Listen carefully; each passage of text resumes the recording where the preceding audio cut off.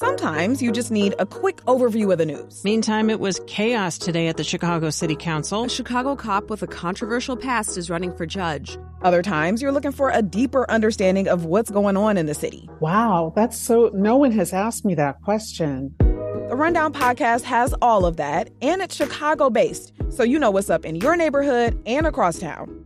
Listen to The Rundown wherever you get your podcasts or at wbez.org/rundown.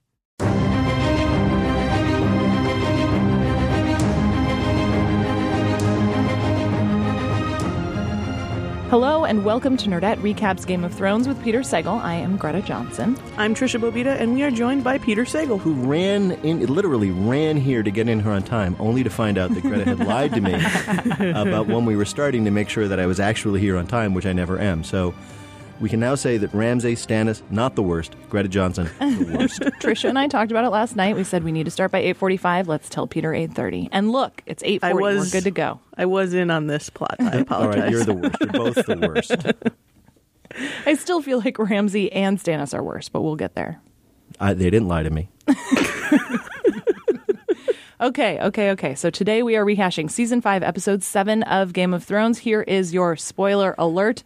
Obviously, if you have not seen this episode, you probably don't want to keep listening. Can I do my spoiler alert klaxon? Yes, please. Auga! Oh, that's good. That was better than last time. It's better. Auga!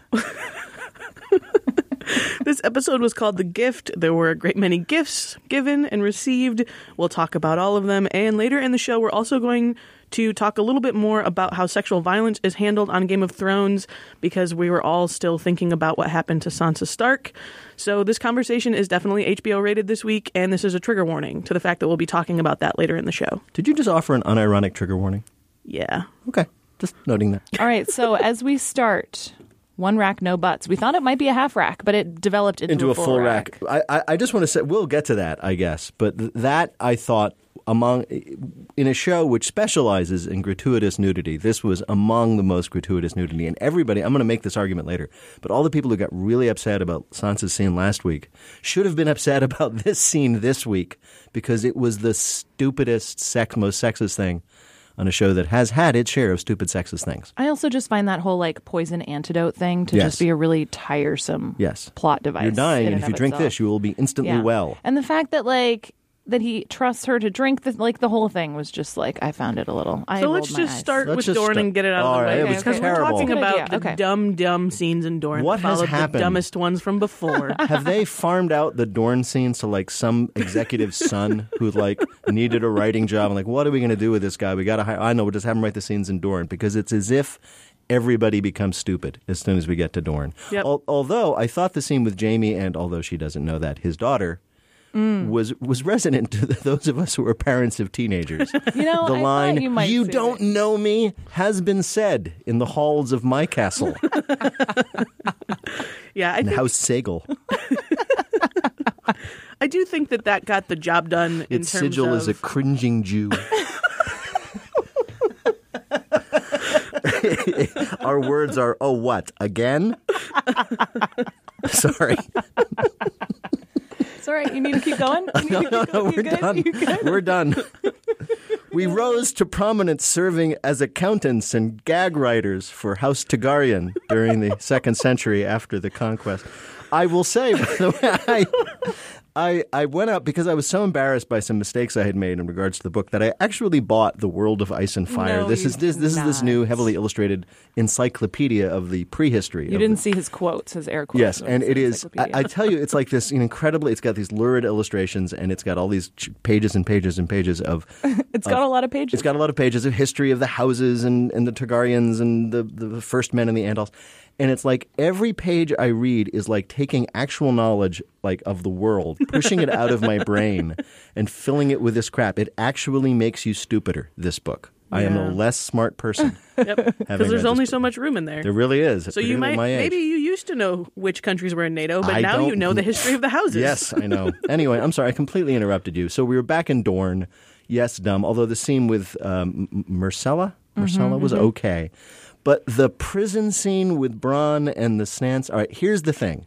There was a potentially great scene that they could have written, and it's that warrioress Sand Snake, whatever her name is, and she says to Bronn, "I'm the best fighter you've ever seen," and she says, "No, you're not," and she says, "I killed you," and he starts to die, and she says, "If you agree that I am the best fighter you've ever seen, I will give you this antidote," and he says, "Okay, there you go, dominance, power, she's tougher than he thought. Cool scene." Instead, we had to get into this bizarre.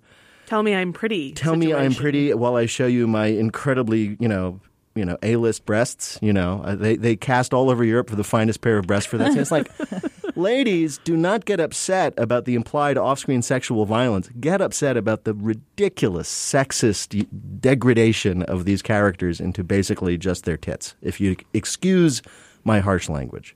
Yeah, I think that it was among the most sexist scenes, and I think it felt that way especially because we had a lot of dialogue in this scene. A lot of times, as you've said, we see sort of background nudity, but those people aren't given sort of plot points and agency and things to do, and suddenly we had characters who had things to do and say and have motivations, and they're avenging someone. All this stuff is going on, but then the conversation is, I feel pretty. Oh, so pretty. Help I me feel feel pretty. And witty and gay, and you better tell me that or I'll kill you. And so you have this character who may or may not be an interesting character. We've yet to play out. We have a few more episodes. And it's like, what's the most interesting thing about this character? Her titties. They're going to have sex, though, right? Wah, wah. Don't you think they're going to have sex? Oh, those who two? cares? Although I do want to say that, again, they went with the Bronn singing, which is, again, I think an in-joke. Because, so good. As we've said, the actor playing Bronn used to be a professional singer. And I love it. He's pretty good. Yeah. Clapping for him. He's pretty good. He's pretty good. And that song was so offensive, too. It was perfect and delightful. What song was he singing? Oh, the I've tasted Dornishman's wife. Yeah. And they're delicious. Yeah. It was really good. Yeah. So that's about all that happened in Dorne, though. We got those two short scenes. We got Jaime going, "Come with me," and the teenage daughter going, "No, I love him. Oh, you don't know me at all. Stop. Again, Good, we not summed that up. unfamiliar. Yeah, but I do think, both of the Lannister kids this time around just threw tantrums. Yes. And that was the extent of their time on screen. That's a good moment for us to go to the Tom and Tantrum, which is literally how I wrote it down in my notes. Tom and Tantrum. I have argued with you guys before when you have suggested that there was an overarching theme to an episode with my argument that they're not really episodes. They're just, checking in on various storylines as they progress. I actually think Are you going to change your mind? Are you about to say that you were wrong? I'm going He's to evolved. No, I can snake around that. You were wrong before, but I am correct in saying that this episode had a theme. Wait a sec. You can't get me. The episode, there is a long-standing obsession that George R. R. Martin has about where power comes from. Why do you listen to me if you do? If I tell you, you don't. But why would somebody listen to me and do what I say? Because you have all these people who are ostensibly in positions of power and are powerless. A father over his daughter, although she doesn't know it's his father. A king is utterly powerless. And as we find out, a queen at the end of the episode is utterly powerless. A couple of queens. I love seeing Diana Rigg. I always love seeing Diana Rigg as Lady Olenna. She's powerless. She can't get anybody to listen. It's amazing to think about the fact that all these people think they should have power, but what do you do when no one listens to you? When they simply ignore you? When they simply drag you to the cell, despite you're the queen? And it's a fascinating question, and it comes up a lot in this episode. Yeah, we hear that a lot. That I am the such and such. I am the king, queen. Yeah. And yes, making can. very blatant threats. Lady Olenna with the High Sparrow is such a great back and forth because you see these two different types of power playing out. She says, "Well, I'll make sure everybody knows why they're hungry when there's no more wheat in the capital." And he goes, "Go ahead." Or what? Actually, you've never tilled a field. His last line, which was a great exit line. One of the great nice things about drama, written drama, as opposed to life, is you get exit lines. I've tried this in life. I've tried to deliver a great exit line and turned and walked out. And what happens is instead of a camera blackout and moving on to another scene, the person you're arguing with chases you out the door and says, "What do you mean? You're not going to deliver that exit line and walk out?" Or the elevator takes way too long to show up. No. Exactly. But the exit line, which was a great one, was, we are the many and you are the few, and we're going to figure that out, which is another question about power. Why follow kings in the first place? Yeah, I love that. A lifetime of wealth and power has left you blind in one eye, and when the many stop fearing the few, And he even ends on sort of an up note, like he's going to say something else, and then just walks away. Yeah. See? There Fill you in go. the blank, lady. Yeah. Dot, dot, dot. And and he's thinking to himself as he walks out, he thinks, and scene. Also, because I love these guys, so much fun to see Jonathan Pryce and Diana Rigg. Oh, yeah. I love that moment. It's like, why aren't you kneeling? Why aren't you kneeling? It says, well, it's my knees. Well, it's my hips. So good. So good. And I think we do need to talk, too, about Olenna and Littlefinger and their interaction. That was one of my favorite scenes, was those two talking to each other. One of the reasons I was almost late was I wanted to rewatch that scene because there's Technically, you were late. Technically, I got here just about when you told me to get here. And Just about. Just about, but you had lied. And vengeance shall be mine. Okay, keep going. Mine is Our the fury. fates are joined. We murdered a king. Yes, bring us back to that. There, good one, Bovita. But I was trying to figure out what the dynamic was. Although, did you notice that the scene began with Baelish looking through that little hole in the wall that had been the device for one of the early on sex scenes? Yeah. One of the ones that they made fun of on Saturday Night Live with the 12-year-old showrunner. One guy having sex and he's looking through a thing in a wall and other people having sex. Yeah, he's looking through the same hole, which I thought was a nice little reference. So I was trying to figure out, Baelish says to Olenna, I brought Queen Cersei some information, but I didn't give her some other information. And now I'm going to give you the same kind of gift, the gift that I brought to Cersei, which is a beautiful young man. Don't pretend to have any concern for my house, my grandchildren, or me. I should have known you'd return to the capital as soon as things started to go wrong. I promise you. I promise you, Lord Baelish, that our fates are joined. Together we murdered a king. If my house should fall, I will have nothing to hide. And if I should meet with some accident here at your broken little flesh market, they'll never even find what's left of you. So, do you deny a part in all this? Cersei summoned me to King's Landing. I dared not refuse her. And what did she want? Piece of information she knew that I had. Neither silence nor lies were an option. But I have other information, of which she is unaware. And as you say, our interests are aligned. I have a gift for you. What kind of gift? The same kind I gave Cersei. A handsome young man. End of scene.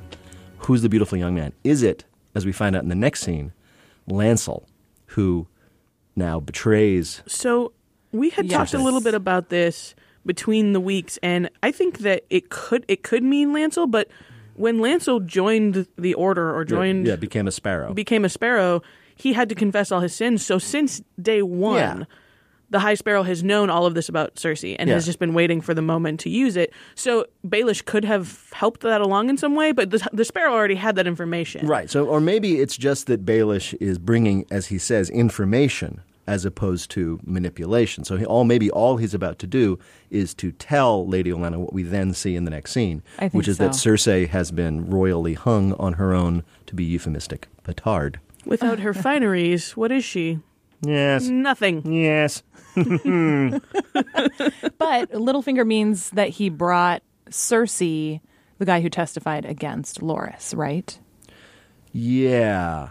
Well, Don't you think that's what... And that was what I assumed that meant, is when, because he says he also gave Cersei a handsome young man. Yeah, that's true. And so I assumed that meant that he's the one who found the guy who was able to say that he slept with it makes Marjorie's sense. It's brother. Awfully subtle. You'd have to go back and look at the last episode and see the sequence of scenes.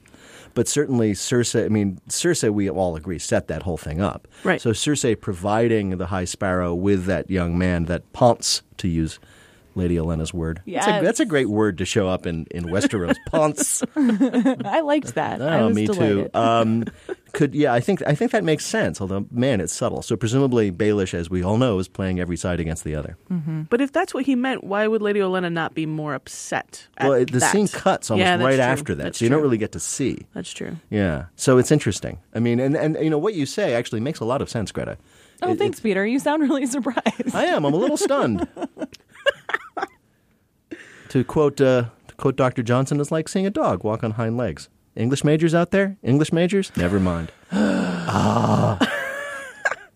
Anyway, no, that's actually a very good point, because I didn't know what Lord Baelish meant. And that makes very good sense. This is the information I brought Cersei. I gave him a young man that did her some good in her pursuits. Well, here's another young man I'm going to at least tell you about. So now we have Cersei in jail. Mm-hmm. We have Lady Olenna feeling very powerless against the High Sparrow. Mm-hmm. We have Tommen just throwing a tantrum. Tantrum. We have in King's Landing next. Who's in charge? The Sparrows, I guess. No, yeah, the Sparrows are in charge. In charge Baelish. until. Baelish. Let's be honest. But how does Baelish fight the Sparrows? Yeah, because right now the only people holding power who are doing what they want, as you said, the king is completely impotent because he's a teenage kid. He doesn't know what to do. The queen is in jail. Marjorie, who's smart, is in jail. Olenna has no idea what to do, so nobody is in charge. And we saw the scene, very important scene, as it turns out early on, when Queen Cersei completely dismissed her council or packed them with her loyalists who were idiots because they're loyal to Cersei. So there's nobody in charge. Yeah, and Uncle Kevin is back at Casterly Rock. Yeah. I mean, nobody's there. Uncle Kevin. Yeah, no, that's a good point. That's a really good point. I do think we should talk for a second about how amazing the scene was when Cersei smugly walks down the hall after seeing Marjorie. Yes. And then how walks into her demise. Oh, that was exactly. awesome. Just that whole setup. And I am your queen all over again, which is exactly what Marjorie was shouting. Let me go immediately. You will order her to let me go. I am the queen! I am the queen! Have you lost your mind? Let me go! It was yes, just too good. Yeah, I know. And Marjorie's great line to Cersei, well, I actually wrote it down in my notes, which I don't have, but it was like, you awful manipulative bitch, which was You great. hateful bitch. You hateful bitch. It's so much fun where a character gets to say exactly what they think to another character. And that was like, yeah, somebody should say that to Cersei. Leave. Yes. I'm afraid I must. My son needs me now more than ever. Get out, you hateful bitch! But my favorite Cersei moment, because I watched the scene again because I was trying to figure out all this stuff, is when she's with Tommen and Tommen says to her, I love her, mother. and the camera's right on Lena Headley's face, and she just twitches. Just a little twitch. It's great. It's like, oh. She does a lot of work just in that one eyebrow yes. facial acting. Yeah, where it's it was great. It was like, oh. Yeah. The creepy hug, man. I know she probably, I guess, loves her kids. But I think she does. But just that hug was like, and now I absorb you into, it's just, there's nothing sweet about a hug between her and anyone. Yeah, now you come back into my womb. It's very terrifying. You're not too big. There was a good interview that Lena Headley gave. I'm hoping I'm saying her name right. And she basically said that Cersei, speaking of Cersei, is making all these terrible decisions, but she makes them for the right reason in that she thinks she's protecting her child. So you have to look at her and say, does she think she's protecting her child from Marjorie? Probably. She's unwise in this, but she probably thinks she is. Yeah. It's an odd way to go about this, because she should know if her son is impressionable enough to authority that she can manipulate him as much as she can. Yeah. That he would also be manipulated by this religious fanaticism, right? He's young and impressionable, and he doesn't have his grandfather there to sort of explain to him how power works. He actually believes things when you tell him them. So when you tell him the gods want him to do something, he's very impressionable to religious thought in a way that she is not. She, from the first moment with the High Sparrow, is looking for a political alliance. Tommen doesn't understand that this is a political alliance. Yes. There's a great study, you guys probably heard of it, that said that people who are incompetent tend not to know they're incompetent. Yeah. Right? And God, it's the worst. I hate those people. And Cersei is like that. She doesn't know that she's bad at wielding power because she doesn't smart enough to know it. So her empowering of the High Sparrows, which she thought was a great move to get her power base, has turned out to be a terrible mistake, which a smarter person could have told her that they're not going to be loyal to you. They're religious fanatics. Speaking of religious fanaticism, now we get to see Jonathan Pryce as the High Sparrow go full on, High Baptist. Buggery. Have you read The Seven-Pointed Star? Buggery. I'll give you my copy if you want. Yes. I've read The Seven-Pointed Star. I just love Diana Rigg. So tell me this. We got an email from someone who said she actually kind of felt bad for Cersei. Did you guys... I was just gleeful at that scene. Well, I know this because of reading the books and because of, frankly, seeing a production photo, so I know what's coming. Wow. If you enjoy feeling bad for Cersei, you are going to have a wonderful time sometime in the last 3 episodes. Oh, good. So, because she's in for it. And I don't know. I mean, I read a lot of the other recaps. I feel like you don't have to explain yourself, Peter. I know. And somebody pointed out that this is a show which really likes to build up your antipathy towards characters and then punish them so badly that you almost feel terrible for your antipathy towards them. For example, you hated Joffrey. Joffrey was the worst, except for you two. And and yet, when he buys it, it's like he's choking to death. And it was so graphic as he's turning purple. Yeah. And it was pretty awful. So, by the time he was finished dying, you probably were stopped going, yay, yay, yay, ha, ha, ha, ha, ha. Similarly, I think with Cersei, she's about to be humiliated in a way that may make your antipathy towards her, and we all should feel a little sad in and of itself. We saw that play out in Marine in the fighting pits, where it's supposed to be fun to watch people fight, but then when you actually start seeing them die and bleed all over each other, it's a little less sport-like. That was fun. You liked it? I'm a guy. I do enjoy. Okay, so the best move of that whole sequence where Jorah comes out and is like, well, if she's only going to stay for one fight, I better be in the first round. And he runs out there and he pulls the metal helmet off one guy and then uses the guy's own helmet to knock him out. Yeah. Good move. Oh, yeah.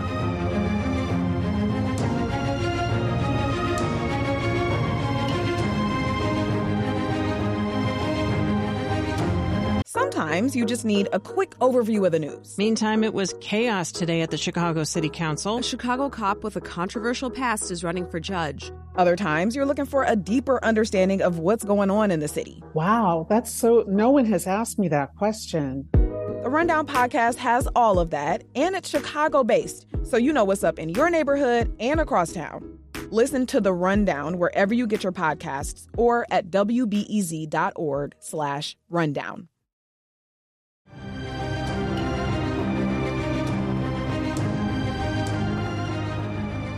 You're listening to Nerdette Recaps Game of Thrones with Peter Sagal. I'm Trisha Bobita here with Greta Johnson and Peter Sagal. Are we going to move to Marine now? Because I want to follow you guys. We're moving to Marine. Tag along, Peter. Come on. Thank you. Okay, guys. Guys, wait for me. Hurry up. We've talked about fight choreography. Fight choreography is good when it represents character. It's not so good when it's just guys pretending to hit each other with swords. This was a good fight. Yes, it was. Because Jorah had a motivation other than killing the guys. He needed to get out there and win to get himself in front of the queen. And it was fun to watch him sort of maneuver his way as a seasoned knight of Westeros against these amateurs. And he never was in danger, and he just dispatched them all. Although I really like Tyrion suddenly beating the guy next to him so he could get fought. Yes. It's like, you need me here. I'm a fighter. Bam, bam, bam, bam, bam. See? You're right. All right. Yeah, bring him along. Like, you're right. He's funny. Yeah, bring him along. Totally perfect. Also, another great fight, and I'm going to zip back across to the wall, where Sam attempts to defend Gilly from we are reminded, by the way, as King Stannis said, they're all rapists here. Yes, they're not pleasant people. Yeah. And two of these unpleasant people go after Gilly, and Sam attempts to heroically save her, and he can't do it because he sucks. Yeah. He's a terrible fighter and always was, although he used to be a coward, and he no longer is. Yeah. And the moment where he stands up and says, after getting the shit kicked out of him, and says, I've killed a Thenn. White Walker. When did he kill a Thenn, by the way? Was that during the battle? During the battle. Yeah. I've done this, and I'll take my chances. She's like, you're great, Sam, and you're about to get killed, but you're great. And hopefully it's the first of moments to come as we finish out this season in which people who have been beaten and kicked and pushed around will stand up and do something in a kind of heroic and fun way. So also in this email, this person said that they really wanted Ghost to rip those Night Watchers to shreds, and I guess there wasn't enough budget for that level of CGI, which I thought was really funny. Is Ghost CGI when he shows up? I assume he is. Maybe wolf? He's a big dog wolf thing in real life. I have no idea, actually. Yeah, I think there's real The wolf dragons dogs. aren't real. Yes. What? Some of the dragons are real. Some of the dragons are real. The dragons are CGI, guys. No, But I think there are wolf dogs on set. All I think there's CGI added to them, but I think depending on what they have to do. But yeah. That makes sense. Yeah. Another thing, though, back to Marine. Yes, I'm sorry. We're skipping back to Marine. It's okay, but The Great Games, I was really disappointed. I thought there was going to be like a big crowd, and this person also mentioned that they were really disappointed with the set of the fighting pits. Like I was really expecting gladiator style. This is entirely based again on seeing a pre-production photo. There might be a bigger fight coming. This was like the preliminary fight, rounds. and the queen shouldn't have been there, but maybe she was just there to sort of see what it was all about. I would not give up your hope of seeing a big arena fight. So those were not the Great Games. No, in the plot, they say, these are preliminary rounds. Okay. And, tryouts. Which is why the queen isn't even supposed to be there. His Dal Rock, or whatever his name is, says, well, the tradition, he says, for us to come around and look at the early fights. By the way, I never say this. So this is a Get ready, everybody. For me. What a great dress that Danny had. Was that not a lovely outfit? Although I think if you're going to be that close to a giant white is the poor color to wear to a bloodbath. Yes. You can't wear white. You're going to a bloodbath. I mean... You see, that's why you're ladies and I'm not. You're freaking practical. Well, yeah, man. She just had a good look to her, I thought. And, I think we should point out, as the show's title is The Gift, Tyrion is maybe the most obvious of the gifts, considering he literally says, I'm the gift, it's me. I'm the gift, it's me. Yeah. Though there are several others as well, including one up north. Should we go? No, is it time? Trisha yesterday said that's one of her favorite parts of the show is when you make those sound effects. Yep, top three things. Happy to oblige. And we have early on one of the first scenes, Sam giving Jon Snow a gift. Some dragon glass in case he comes up against some White Walkers. So I have a feeling that will come in handy. That's going to happen. But it was really interesting when Sir Alistair Thorne says, after the death of old... Aegon. Says Aemon. Sorry. Not Aegon. Aegon is the child his brother. So Egg. can we stick in a little Arrested Development quote there because we're talking about Sure, egg. Go ahead. Oh, it's so cute. She sometimes takes a little pack of mayonnaise and she'll squirt it in her mouth all over, and then she'll take an egg and kind of she calls it a may-and-egg. Are you okay? I don't feel so good. Thanks. When Alistair Thorne says we're running out of friends, and it's true. Without Jon to protect him and Aemon to work for and to be under his shield, everybody hates Sam. Yeah, and then we find out what happens. Yeah. So is Sam's in trouble? Is he going to head south and become a maester? In the books, he does. Right. But also in the books, a lot of things have happened at the wall that happen on that journey, including a sex scene that I did not want to see. And thank you, David Benioff and your fellow showrunner for not taking their clothes off. That would have been just too much. Oh my! Oh God! oh my! Oh. We watched it with closed captions, and the "oh my" written on the screen was especially hilarious. How many Y's? Like, just oh my! Oh my! It was a pretty short little. Oh my. Yeah, and kids, I just want to say at home, if you're watching this for tips. No, it's not how it's done, okay? You don't... I mean, that could have been considered another gift, really, right? Oh, yes. Also, he's got at least 3 broken ribs, and, I mean, really... Yeah. That's why he was saying, oh, my. Yes. Winterfell? We're back. Man, this is so intense. That lady dying, her friend, her northern friend. Oh, that was tough. That was tough. There was a moment I actually had to go back and rewatch this. Did you guys think... Because I thought this initially, but then I changed my mind, that after Sansa says to Theon, please put a candle in the Broken Tower, that he then goes to the Broken Tower, walks in, and oh my gosh, it's Reek. Oh no. What I think he does instead, and I have to watch it again, is that he never goes to the Broken Tower. That there's a shot of him walking across the courtyard. He looks up at the Broken Tower. There's a shot from the Broken Tower, a next shot looking down at him walking crosswise across the shot, i.e. not toward the tower. The next thing you know, he's walking into a room with Reek. So I think the implication is instead of doing what she asked, he went right to Reek and betrayed her. That he got terrified 2/3 of the way there and turned around. Yeah. But that scene with Sansa was so... heartbreaking. When Reek brings her meal and she's lying and she's sobbing and covered in bruises, but still, as soon as she sees, we hear her sort of quietly crying to herself. But as soon as there's an opportunity to try to take an action that will change her situation, she is up and in full, convincing Theon mode. She's calling him by name really aggressively and trying to make him remember who he is and help him. She says, "I still have friends."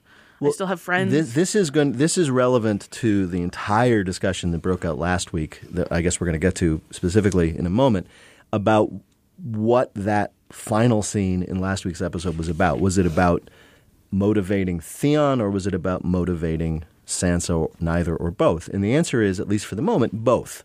That Sansa obviously has been driven to trying to take an action. And she says, by the way, that she is locked in that room all day. Yeah. She has nothing she can do. And the only person who's coming to serve her, we can assume, is Reek. So she has no other way out. So she has chosen to take an action. And she has to use Theon as her method of action because she has no other choices.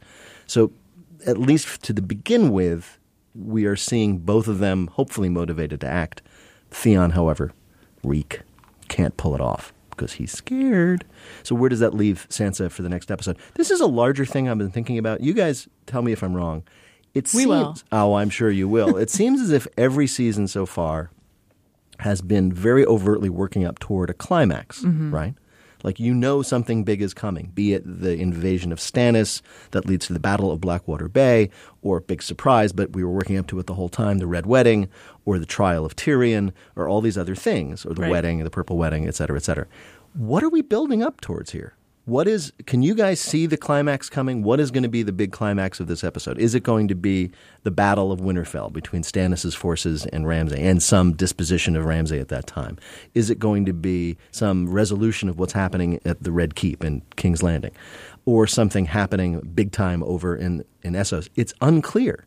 It's all sort of meandering at this point. We've only got a few episodes left. 3. So I think Stannis is going to make it to Winterfell. I think we're going to have that big battle scene, because I think every season we get at least one giant, lots of swords, lots of horses in the snow kind of fight. And so we're going to have that. But I also think that whatever happens in Marine now is going to probably move a little more quickly, because we've been waiting a long time for Tyrion to show up. And now Tyrion's going to be able to give her a plan for crossing the sea, right? And so that maybe... I don't think they're going to do that, but I think they're going to be preparing for that battle as the other battle's happening. Right. But maybe those are the two big things that are about to happen. I think the Winterfell battle will happen in the 9th episode. Yeah. And the 10th episode will be Dany getting ready to do something, to travel. Yeah. But do you agree with me that this season, as opposed to the others, has seemed a little slack in that regard? Yes. There is no sense of building tension, of a confrontation that's coming, of a resolution that you're going to need because you don't know the answer yet. It's just been a lot of episodes, a lot of incident. It's gone this way, it's gone that way. Cersei's doing this, now Cersei's caught. Winterfell, Sansa going over here, things bad, things good, things bad again. Yeah, I mean, I think Winterfell, there's a lot of tension right now in Winterfell. Yeah, certainly that is the most tense place. What is going to happen to Sansa? And Ramsay, in that follow-up scene where he and Sansa are outside and she has to look at the old woman friend of hers having been killed and flayed and, this terrible thing. He also, though, does the classic Bond villain thing of explaining way too much information to someone who he thinks can't escape. Yes. Who's about to. Monologuing, it's called in The Incredibles. She didn't know that Jon was just a hop skip away at the wall as the Lord Commander of the Night's Watch now. She didn't know, there were things that she didn't know that she now knows because he was doing the sort of maniacal laugh, fingers in front of him kind of thing and telling, all this stuff, being such a smug guy. Now she knows that her brother is just around the way. So I think that moment where it was just, he drops that line and she kind of, oh, you didn't know. And he's proud of himself for knowing something. He should be terrified that she now knows that. Well, he doesn't think of her as a threat at all. Exactly. Ramsay doesn't think of anybody as a threat, which is hopefully his weakness. Yeah. I think we all will enjoy. I mean, I said something about earlier about, when people get it, you're like, oh, wow, I shouldn't have hated that person so much. That's so awful. I don't think I felt that. I think Ramsay is going to be the great exception. We are looking forward to his demise, and may it come soon. All right, still to come on Nerdette Recaps Game of Thrones with Peter Sagal, we talk about... Hello, welcome to All Things Game of Thrones Considered. Today, sexual violence. We were thinking of doing this like in an NPR way. That and more when Nerdette Recaps returns.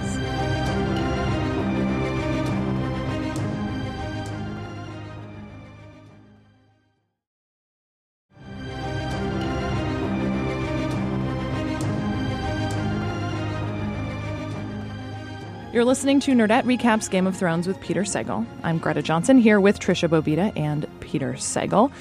So we know the episode 6 last week ended with this really horrible scene of sexual violence between Sansa Stark, who is now, I guess, technically Sansa Bolton. Yes, she is. So horrible. But yeah, we got a lot of voicemails from you listeners, and there was a lot on the internet as well. So we felt like we needed to address more what took place. First question.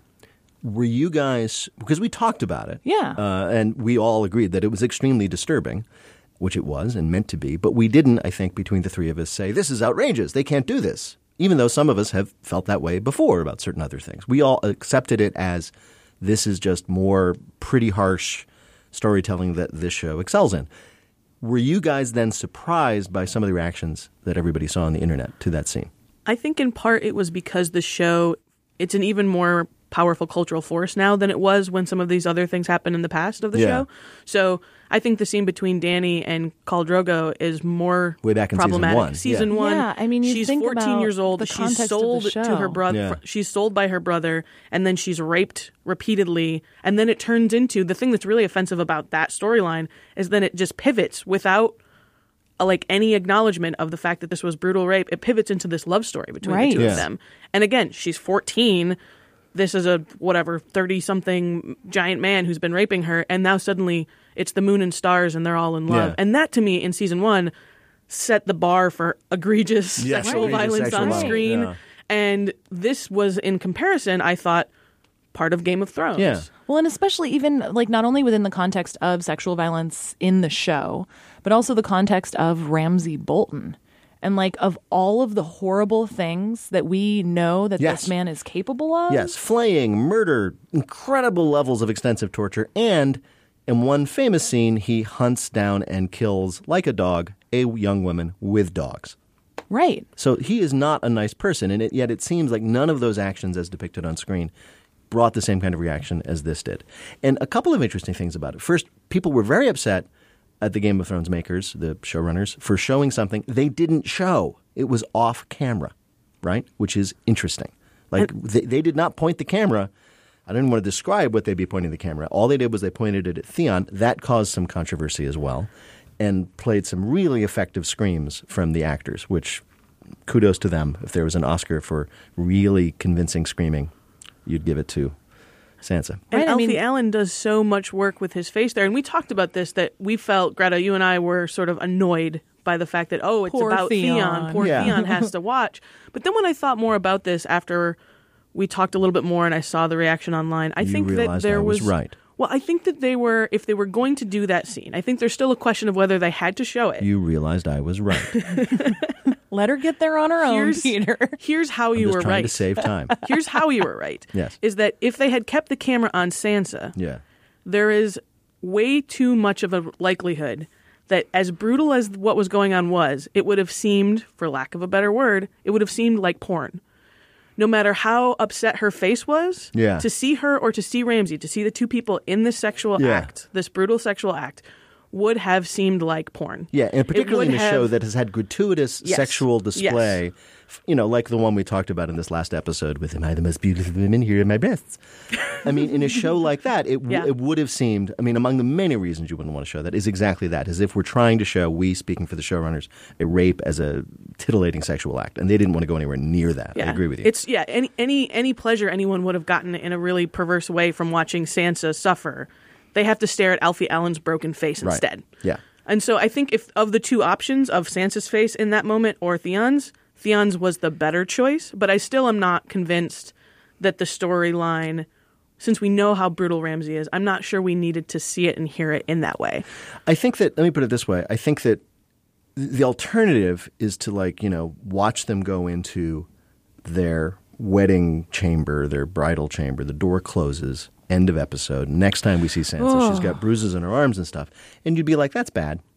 I mean, but we wouldn't know how bad it is. I almost would have pictured that it would have been worse if I hadn't. I was looking at some of the reactions online. Senator Claire McCaskill tweeted, "I'm done with Game of Thrones. That was awful."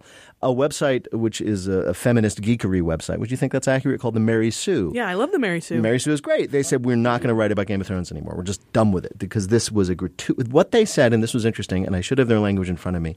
They said that rape is never a necessary plot device. It's never anything but gratuitous, which struck me as weird because it was the end of an episode. You don't know what actions that rape is going to, bring about. I mean, maybe it was very important. Maybe it's the final thing that makes Sansa stand up for herself. Maybe it changes Theon's mind. We don't know yet.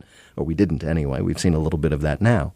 And this is my best way of understanding it. And you guys can can obviously chime in with yours, but I read the entirety of the Harry Potter series to my kids. And when I got to, spoiler, the death of Dumbledore in book 6, I read it to my kids, and my then 7-year-old daughter said, I'm done. I don't want to hear anymore. I'm done. She was heartbroken. Yeah. And she didn't want to hear the next chapters as we read them aloud. And we caught up eventually, and that was fine. But that's what was happening. Her emotional reaction was so overwhelming, and she's 7. All she could articulate was, I'm done. This hurts too much. In the same way that hitting your head against a wall hurts, you want to stop. This hurt me too much. And I think that a lot of people had the same deep emotional reaction. That was so painful to see and hear, rather, that happen to a character we've grown to at least, if not love, know and feel as a human being, that I can't handle it. And because we're grown-ups and not 7-year-old kids, we have to come up with an intellectual reason. Well, the reason that I am choosing not to watch this anymore is not because of the deep hurt I feel in my heart, but because of these issues of political, artistic rules, regulations, principles, rape culture, blah, blah, blah. Those are real things, but what was really going on here was a very deep and unpleasant emotional reaction. That is my theory. Trisha, you and I talked about this a little more, and just that whole idea of sexual violence as a plot device. And I think your take on it was actually pretty good. Yeah, for me, portraying these things in fiction is important because it makes the people who are experiencing them in real life feel less alone. Yeah. And I think that it's completely, again, I love the Mary Sue. I think as a blogging platform and, a fun site, if they choose not to do especially promotional things for Game of Thrones anymore, that's fine. There's a great many television shows that for one reason or another I won't watch anymore. You won't hear us talk about them on Nerdette because I think they're dumb in some way or damaging to the culture in some way, and we're not going to talk about them. Well, one thing we should say is nobody's forced to watch Game of Thrones. You're not forced to like it. You don't have to like it. You're not wrong if you don't want to watch it anymore. That's totally fine. And I just want to say that if you're defending, as I am, the right of the creators of the show to depict this, you're not defending rape. You're not saying rape is an entertaining thing and I like watching it for fun. I think that it can be, if treated well in the storyline, and we'll see how it plays out with Sansa, if it's a plot device that results in a victory for Sansa in some way over her abuser, that can be cathartic for victims of sexual abuse. And not everyone wants that narrative in their life, and that's why we did a trigger warning at the top of the show. Some people just don't want to encounter it. They don't want to talk about it. And if that's their way of dealing with being someone who's experienced this, then that is absolutely their right. And they should know that they shouldn't watch Game of Thrones because since season 1, that's been a part of the world of this show. Yeah. But it is absolutely important for fiction, especially fiction that is going to permeate pop culture and create a conversation, to talk about things like this. Right. It made me Google the fact that marital rape has only been illegal in the United States since 1986. So this is not just Sansa Stark's wedding night. This was potentially any wedding night in America, and it would be legal until 1986. And us having that conversation is worth that show doing that. If the character gets sort of their journey rewarded in some way, if there's some catharsis for Sansa, then it's worthwhile. And for the rest of us who are watching it, there's a catharsis of watching her hopefully take down Ramsay. We hope so. There's another thing going on, and you guys will tell me if I'm off base here. I know you will. I also think part of that emotional reaction was we've seen a lot of people get killed. And it's all fake. The rape was fake. Nobody was actually raped, right? Right. Sophie Turner said that she was excited about getting to do this with her character. Right. Everybody. So it's all fake, right? And we see fake murders, and they're fine. We're used to them. We've seen them all our lives growing up.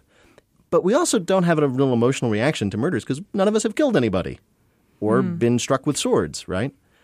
Most of us have had sex, and it's just too easy to imagine what was happening to Sansa, even from a male perspective, okay? Even we men found it really distressing to imagine that. That's too vivid, and I think that had a lot to do with it. If we show somebody being, as we did in this episode, flayed to death, we're like, well, that's bad.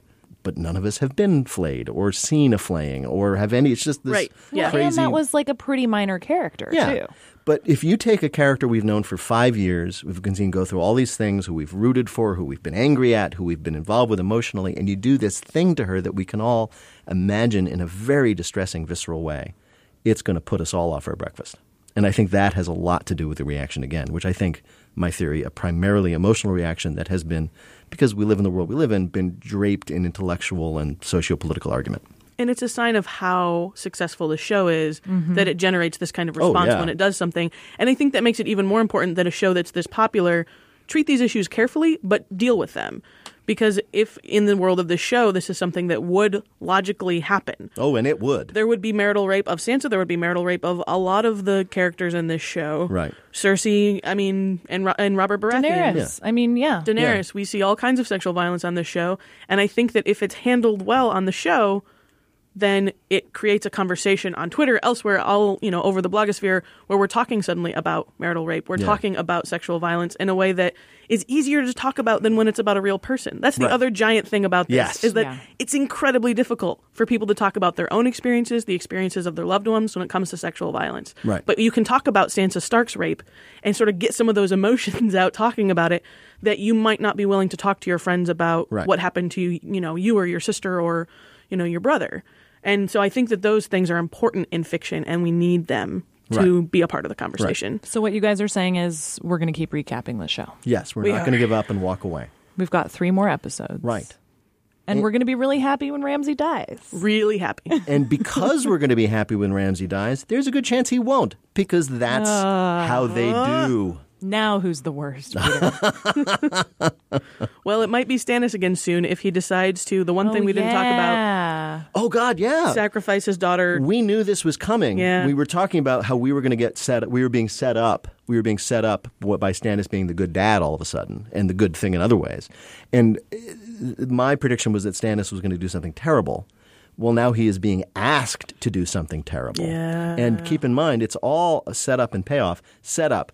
Everything's going wrong. Here comes the Sea Lord. Here comes Davos. Oh, everything. The horses are dying and the people are fleeing and we're dying. We don't have any moon. We don't have any food.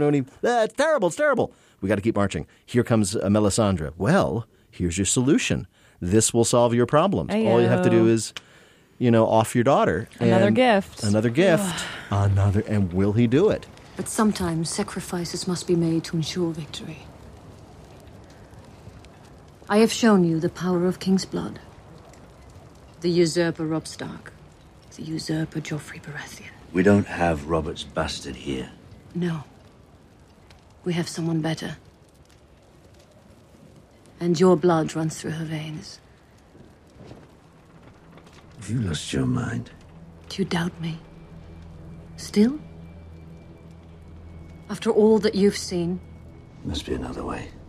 Leeches or something. There is only one way. You must become king before the long night begins. Only you can lead the living against the dead. All your life has led us to this moment. To this decision. She's my daughter.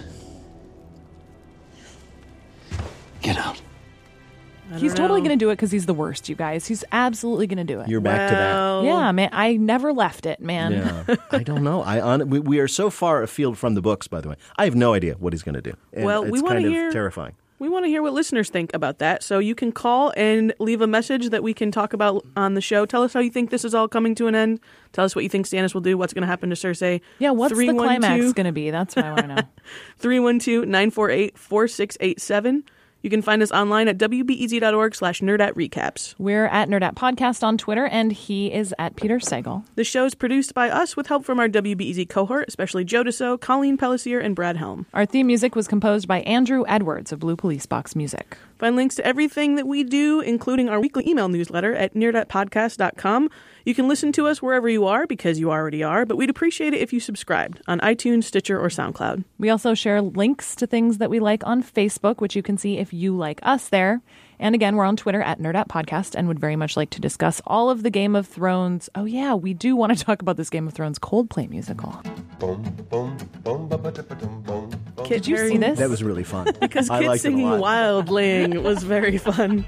I actually thought the Red Wedding number was the funniest part. I thought that was whoever wrote that, and I'm assuming Chris Martin did. Lots of stabbing and a little beheading. Loves musicals, which really was so much fun. Chris Martin wrote that? I have no idea, but it was great fun. Certainly, he was he did some fine comic acting. I apparently accidentally found the 12-minute version, so that's what I watched. It was intense. It's they so went good. For it. There was some commitment. They really did. It's a beautiful thing. Wildling.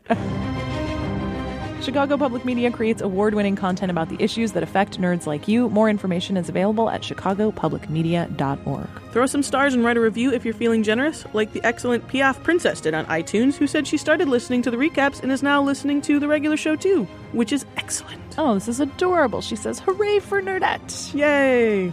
Peter, thanks for taking the time. Sure, my pleasure. Thanks for coming in on time. Yeah, well, thanks for lying to me, you nefarious. I feel like screaming at you what Marjorie says to Cersei. But Really? Oh, no. That doesn't seem We appropriate. didn't put you in the dungeon of the That's Red true. Sheep. We You're just put you in Studio 8 kind of early in the morning. Fair enough. Still, you manipulative. Too good. Too good. If you're here for the wedding of Robbie Stark, keep the car running, there's no need to park. He's not going to make it through the night. Keep that wedding cake in the fridge. He didn't pay me back for using the bridge. I'm afraid this wedding won't be white.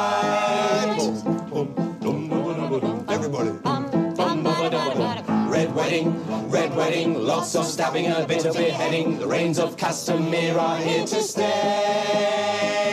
Red wedding, dead wedding, head shredding, bloodshed wedding. There will be no wedding bedding. Hey, don't mess around with Walter Free. Bang, curtains, Tony Award. Great. Do you need a break from the news? Well, my friend, Nerdette Podcast is here for you. Our show is all about delight. We laugh about what's happening in pop culture and feature thoughtful interviews with fascinating people. We even have a monthly book club that you can participate in. I could just go on and on about it. I loved this book. It was an experience, I'll tell you that. I discovered authors I'd never heard of, and I'm really happy that I did. Come hang out with us. Listen to Nerdette wherever you get your podcasts.